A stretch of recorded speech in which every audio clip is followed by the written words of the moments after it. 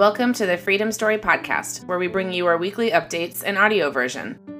The Freedom Story prevents child trafficking and exploitation through culturally relevant programs in northern Thailand, and our podcast brings you anti-trafficking news, updates, and more. Join us weekly for enriching insights, relevant news, and opinion pieces.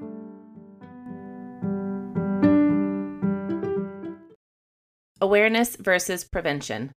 August 19th, 2020. Awareness raising is a necessary but insufficient component of real trafficking prevention. Raising awareness that trafficking exists, how it happens, and how you can protect yourself is a critical way to help prevent trafficking. In many communities, people might not be aware of not just the concept of trafficking, but also what their human and legal rights are.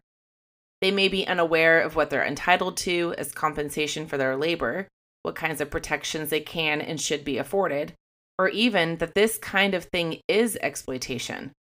When trafficking looks like a choice you have to make to get to the things that you need to survive, you might not see yourself as a victim. When trafficking looks like sharing something intimate with someone you believe is a trustworthy partner, you might not realize how you've put yourself at risk. When a 15-year-old girl engages in a relationship with an older man, it might take a long time before she realizes that he is actually a predator. Why awareness is insufficient. Learning about how these situations can actually lead to abuse and exploitation is essential, but it's often not enough.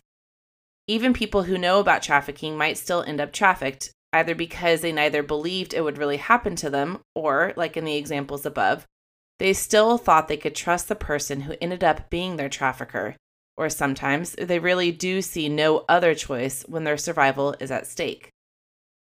What prevention really entails. The major risk factors, poverty, lack of education, and social exclusion, are the root causes that have to be addressed to really get at prevention. When people are desperate economically, they are more willing to accept risk for the things they or their families need. Economic security is a buffer against taking on risky situations. The sex industry can be incredibly lucrative, especially compared to other jobs that only pay minimum wage. For people tired of struggling for too little reward, it can become an enticing lure. Education is also a critical factor.